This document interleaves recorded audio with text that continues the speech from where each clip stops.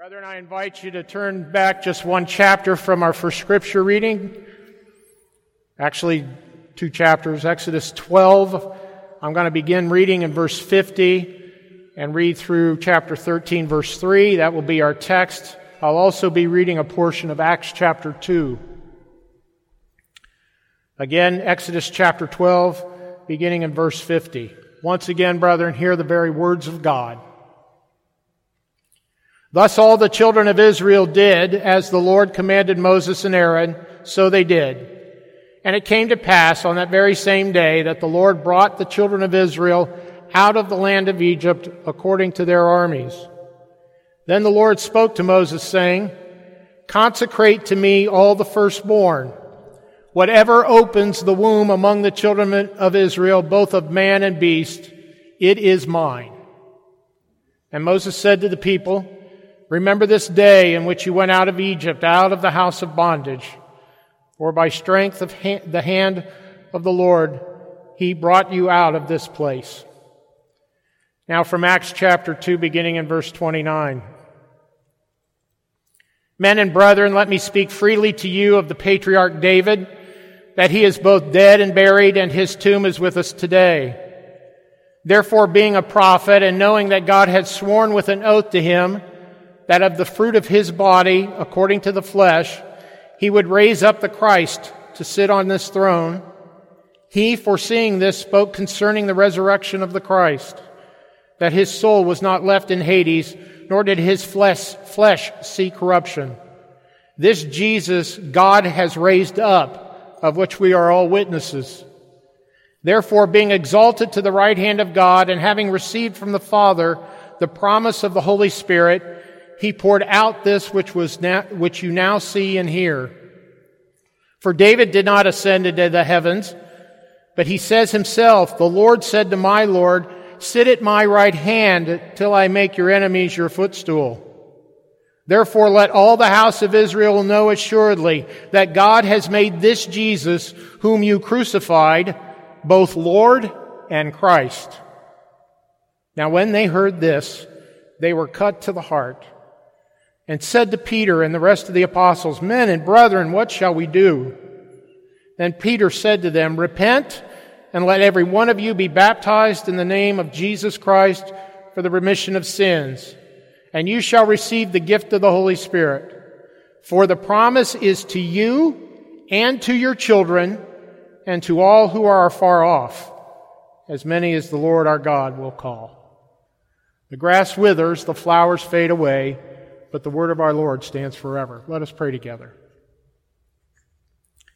Father in heaven, once again, as we consider covenant baptism this day and celebrate that with the baptism of one of your covenant children, we pray your blessings upon this service.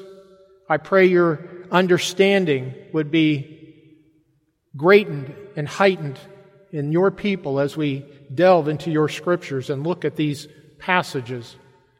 We pray, Father, that we would yield to the teachings of your scriptures and do it with glad hearts. For you teach us graciously righteousness. And Father, help us to thirst after righteousness. And we ask this in the name of our strong Savior, Jesus Christ. Amen. Brethren, for the benefit of our visitors, I forgot one announcement. I'll make it now. There are no bathrooms in this building, but there are in the building next to us. So if you need to go next door, you can either go out the back door, or there's a door to my left here that you can go across to the other building. All right. Today we do have the great privilege to witness the baptism of a covenant child in our midst. And it happens to be my granddaughter, too. That's pretty exciting. For some, particularly those from Baptistic backgrounds, this may seem to be an odd event. Some may even be so bold as to say this practice is against what the Scriptures teach. There was a day in my life when I believed that very notion, that infant baptism was not taught in the Scriptures. But over the years of study that I've committed to the Scriptures, I have come to believe that is most assuredly not the case when we look at the breadth of God's holy writ and yield to the breadth of His words. It is true that to come to such a position necessarily requires a robust understanding of how God deals with men by and through covenants. And today I will mention God's covenants and will speak about the signs and seals that attend His covenants. However, time does not permit an exhaustive treatment of God's covenants. Today we'll consider but two: the covenant He made with Moses and the new covenant in Christ Jesus. We will consider those two covenants with particular attention to the new covenant that God has established in Jesus our Savior, and later, those of us who put our faith and trust in Christ will come to His table where He said, "This is the new covenant in my blood." And so this day we are going to not only hear about the covenants, we are going to practice the covenant, the new covenant in Christ Jesus. It is my hope at the end of today's sermon that each of us will have a greater appreciation for God's sovereign hand being at work in our lives individually, the lives of our families, but most importantly, the building of His kingdom from every tribe, tongue, nation, and people.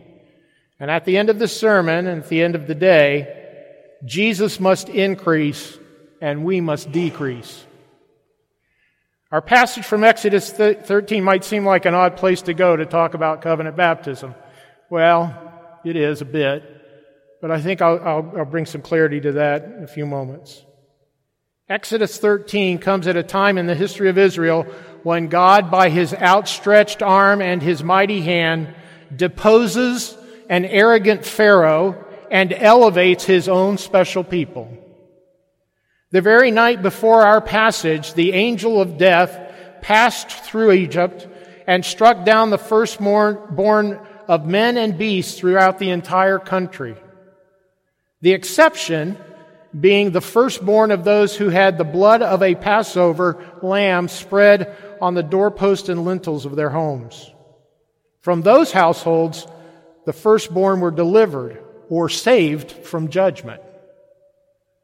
I want us to pause for just a moment and consider the ramification of these actions, both by men and by the Almighty God. God had forewarned all of Egypt and the children of Israel that a coming judgment was at hand, and the firstborn of men and beasts would die by the very hand of God, absent an intervening act of faith. If you believed God and His messenger, you were to place the blood of a lamb on your doorpost and lintel. By the way, children, the lintel is the upper part of the door that goes across the top. You were to place the blood of the lamb on your doorpost and lintel, and when God's hand of judgment came to your doorstep, He would pass over you. In other words, you were to be marked out for the grace of God by an act of faith. Now let's consider who was at risk. Were the firstborn children of Israel at risk? Indeed they were. Were the firstborn of the Egyptians at risk? Indeed they too were at risk. Were the firstborn of all the beasts of the field at risk? According to God, they were as well. All the firstborn of men and beasts of Egypt and Israel, all were at risk. Now let's consider who would be saved from the judgment of God. Would the Israelites, who by faith properly applying the blood of a lamb, be saved? Indeed they would. What about the Egyptians? Would they have been saved from the death angel's mighty hand had they too properly used the blood of a Passover lamb? I believe they would have, but our scriptures, as far as I know, are silent on this point. But what about the firstborn of the beasts of an Israelite or an Egyptian? Again, had the blood of a Passover lamb been used, the death angel would have passed over that particular household, both man and beast. Now let's notice together that God's declaration of the use of blood from the Passover lamb was efficacious, regardless of who placed the blood on the doorpost and lintel. Now, I don't mean regardless of whether it be Israelites or Egyptians. What I'm saying is, for those who had believing households, it didn't really matter who in the household did it. In Exodus 12, 1 through 7, we read, Now the Lord spoke to Moses and Aaron in the land of Egypt, saying, This month shall be your beginning of months. It shall be the first month of the year to you. Speak to all the congregation of Israel, saying, On the 10th of this month, every man shall take for himself a lamb according to the house of his father, a lamb for a household. And if the household is too small for a lamb, let him and his neighbor next to his house take it according to the number of the persons. According to each man's need, you shall make your count for the lamb. Your lamb shall be without blemish, a male of the first year. You may take it from the sheep or from the goats. Now you shall keep it until the 14th day of the same month. Now notice these last two sentences. Then the whole assembly of the congregation of Israel shall kill it at twilight. And they shall take some of the blood and put it on the two doorposts and on the lintel of the houses where they eat. Notice that it was the whole assembly of the congregation of Israel shall kill it at twilight. Does this mean that everybody had to have their hand on the knife when that lamb was slaughtered? I think not. Infants could not have done that. What about nursing mothers? They couldn't come away to do that work. Or orphaned children who had no guidance on what they were doing. Not everyone could participate in the slaughter, and yet the whole congregation of the people of Israel shall kill at twilight. This passage likely assumes the patriarch of the household would have had to kill the lamb and place the blood on the doorposts and lintel. But what about a matriarch? A woman whose husband was an unbeliever. Could she do it? I think that would be the case. Or what about an older child who hears these words from God in Moses' tongue, but his parents are unbelieving? Could he do it? I believe he could have. In other words, someone had to have faith to place the sign of God's promise on the doorpost and lintel of the house. Somebody had to act by faith. Somebody had to believe God and do the deed. God would determine the efficacy of the sign, but someone had to act by faith. And I'll come back to this point in a few minutes. I want us to also notice that this act of faith would be efficacious for the firstborn of the beasts of the field as well. I want to just give a little emphasis to this. And why is this important? Isn't this merely a coincidental circumstance because God said the firstborn of man and beast will be saved? I don't think it's coincidental. I think it's very intentional. God is teaching the peoples of the world an eternal lesson with this account of judgment on Egypt and deliverance for his chosen people. He is teaching the entire world that he governs all things, the righteous as well as the wicked. He's teaching that he judges wickedness and that he provides a means of salvation to a believing people. A believing people. Furthermore, God is teaching everyone that salvation for his chosen people affects not only their individual lives, but everything they touch, including the creation. This is clarified for us in the New Testament in Romans 8, verses 19 through 21, where we read these words, "For the earnest expectation of the creation eagerly waits for the revealing of the sons of God. For the creation was subjected to futility, not willingly, but because of him who subjected it in hope. Because the creation itself also will be delivered from the bondage of corruption into the glorious liberty of the children of God." You see, salvation doesn't just come to us individually, it touches everything we touch. We egalitarian North Americans think salvation is only about us individually. We often think that. With this perspective, we show our arrogance and our ignorance. It is not just about us individually. God's salvation touches everything. It touches us individually, it touches our families, and the creation God made, which he spoke into existence and is all around us. Brethren, think about this. We the first commandment given to Adam was to fill the earth and do what? Subdue it. The righteous man, Adam before the fall, was to affect in a very positive way all the creation around him. That was lost when he fell into sin and was cursed by God, both he and the creation. But it was restored in the second Adam, Jesus Christ. And I'll come back to that in just a few minutes. God's salvation touches everything. Presumably, in our passage, the faithful father would apply the covenant sign on the doorpost and lintel, and God would honor the faithfulness of the father to the firstborn of men and beasts. Now, it wasn't just the firstborn men that would die, it was the firstborn of any family. So you eldest daughters in the congregation, that would have included you. And yet somebody had to do a faithful act. Somebody had to perform that faithful act that God would keep that promise to that household. Now, before I go further, I must make mention that what I am not teaching is that God saves children because of the faith of their fathers. I am not telling you that. But to participate in God's salvation was made clear to us by Jesus. Jesus said, "You must be born again. Each one of you must be born again. Everyone must believe to be delivered from sin, must believe in the Savior, Jesus Christ, and His efficacious blood from the Paschal Lamb, Jesus, the Lamb that takes away the sins of the world.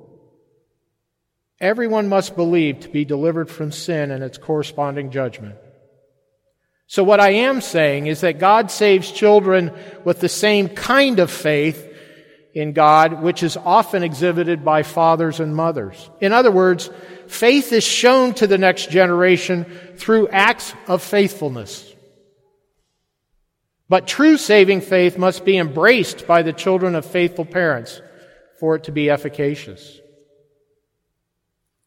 In our passage, the faithfulness of parents protected those young children until the day they could exhibit true faith themselves. Herein is a great irony with that particular generation of Israelites. They painted their doorposts and lintels with the blood of the Passover lambs, and the irony is this: that very generation would die in the wilderness for being unfaithful to God. And it was the next generation that was born after this Passover event that would live through that wilderness wandering and possess the land which God had promised His faithful children. That generation believed when their parents abandoned the faith in the wilderness. Now I want to come back to the faithfulness of the Egyptians, or the faithlessness of the Egyptians. I need to be careful there. The faithlessness of the Egyptians and the faithfulness of the Israelites. Brethren, God is teaching us here that faithlessness and faithfulness can transcend we as individuals. The faithlessness of the Egyptians condemned not only themselves, but their firstborn children and the firstborn of their livestock. Excuse me. Similarly, the faithfulness of the Israelites extended to their children and their livestock in this circumstance. And such was and is the case with the first Adam and the last Adam, Jesus Christ. The first Adam was in covenant with God in the Garden of Eden, and his faithlessness brought condemnation on all his posterity and a curse on the creation. We are the sons and daughters of Adam, and we die because of that. His actions affect us.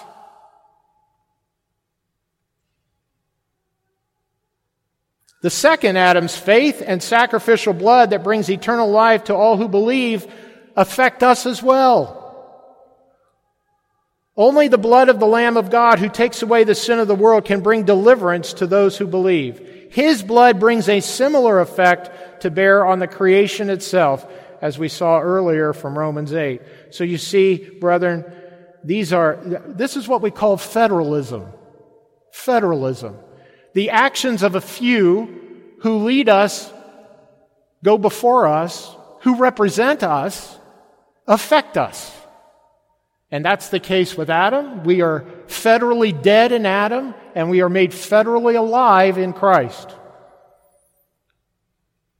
Where do we use that term most often? Federal government, isn't it? Well, our leaders act on behalf of the whole of our nation. Whether for good or ill, their actions affect us. Just as the dismissive arrogance brought judgment on the Egyptians, and the blood painted rightly on the doorpost and lintel brought salvation to the people of Israel, each was affected by the actions of a few, their respective federal heads. Now I want to turn our attention to the phrase that I've chosen for the title of the sermon. It comes from verse 2 of our text. Hear that portion of the text once again. Then the Lord spoke to Moses, saying, "Consecrate to me all the firstborn. Whatever opens the womb among the children of Israel, both man and beast, it is mine." Let that declaration sink in. Whatever opens the womb of the children of Israel, whether man or beast, it is mine, God says. It belongs to me. And everything that attends that notion must flow into our minds from the Scriptures. What is God's, and should be honored as such.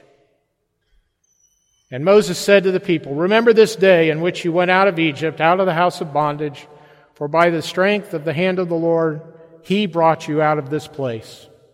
Brethren, God's chosen people, the children of Israel, of whatever opened the womb, both men and beasts, are God's possession. God wanted all Israel to consecrate the firstborn, for they represented the entire people of God. The firstborn were the federal heads, just as Adam was the firstborn of the head of all mankind. God possesses all His chosen people. They are His, He declares. Yet the firstborn were to be consecrated. Why? Because they represented all His chosen people, both men and beasts.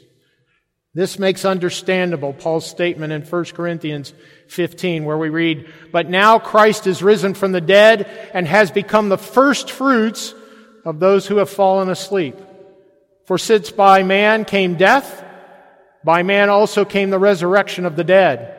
For as in Adam all die, even so in Christ all shall be made alive."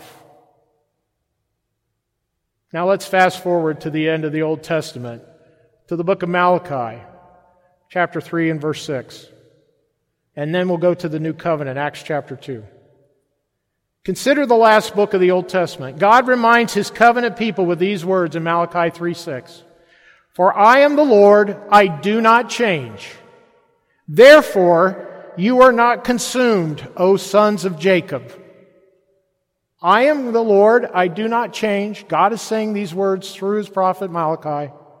Therefore, you are not consumed, O sons of Jacob. Here God claims to be immutable, and He is. He never changes. He also couches this declaration with the circumstance of deliverance for the sons of Jacob. Aren't those the same sons of Jacob that we saw in Exodus 13 who participated in God's deliverance at Passover? Indeed, they are. The very sons of Jacob who fled to Egypt during the famine of Joseph's day were the sons of Jacob who 400 years later were delivered from Pharaoh's bondage. "For I am the Lord, I do not change. Therefore you are not consumed, O sons of Jacob." After Malachi wrote these words, another 400 years would pass until the next Adam, the second Adam, would come as the Paschal Lamb, the Messiah, the eternal firstborn Son of God who takes away the sin of the world. And by His stripes, the Bible teaches us, we are healed.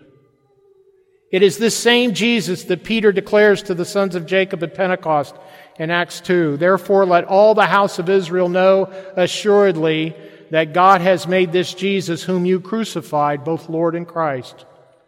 Now when they heard this, they were cut to the heart, and said to Peter and the rest of the apostles, Men and brethren, what shall we do? Then Peter said to them, Repent, and let every one of you be baptized in the name of Jesus Christ for the remissions of sins. And you shall receive the gift of the Holy Spirit. For the promise is to you and to your children and to all who are far off, as many as the Lord our God will call. Brethren, Jesus came to sprinkle His blood at the mercy seat of God, that the death angel would pass over us at the final judgment. And who is this promise for? Well, according to verse 39 in Acts 2, much like that of Exodus 13, the promise is to us and to our children, and all who are afar off, as many as the Lord will call. Now I want us to consider this new covenant proclamation and its effects as we close. Brethren, in light of the old covenant example, this example that we just saw in Exodus chapter 13, remember, whatever opens the womb is mine, God says.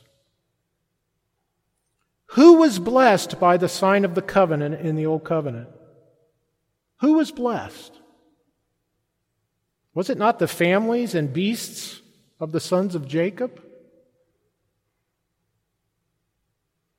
God's covenant people, the firstborn of the families and the beasts, regardless of age, were preserved.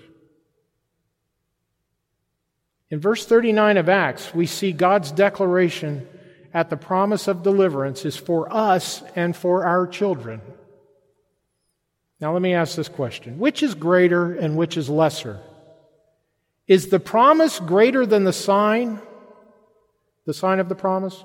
Or is the sign greater than the promise itself? Remember in this passage, the promise is for you and for your children. What was to be put on those people? The sign of the promise, baptism. Which is greater, the promise or the sign of the promise? I would say the promise is the greater of the two, is it not? The sign merely points to the thing, but the promise itself is the greater of the two. If the promise, the greater thing, is for us and our children according to the Scriptures, the promise itself is for us and for our children, shouldn't the lesser thing, the sign of the promise, be for us and our children as well? If the greater thing is for us and our children, shouldn't the lesser thing be for us and our children? How can we deny to a never-changing God the very signs of His deliverance to those He has given the promise of deliverance? Us and our children. Brethren, our covenant children have received a promise from the Almighty God. Let us act by faith, as the Israelites did in the day of the Passover, and be sure that they receive the sign of that promise. Let us pray together.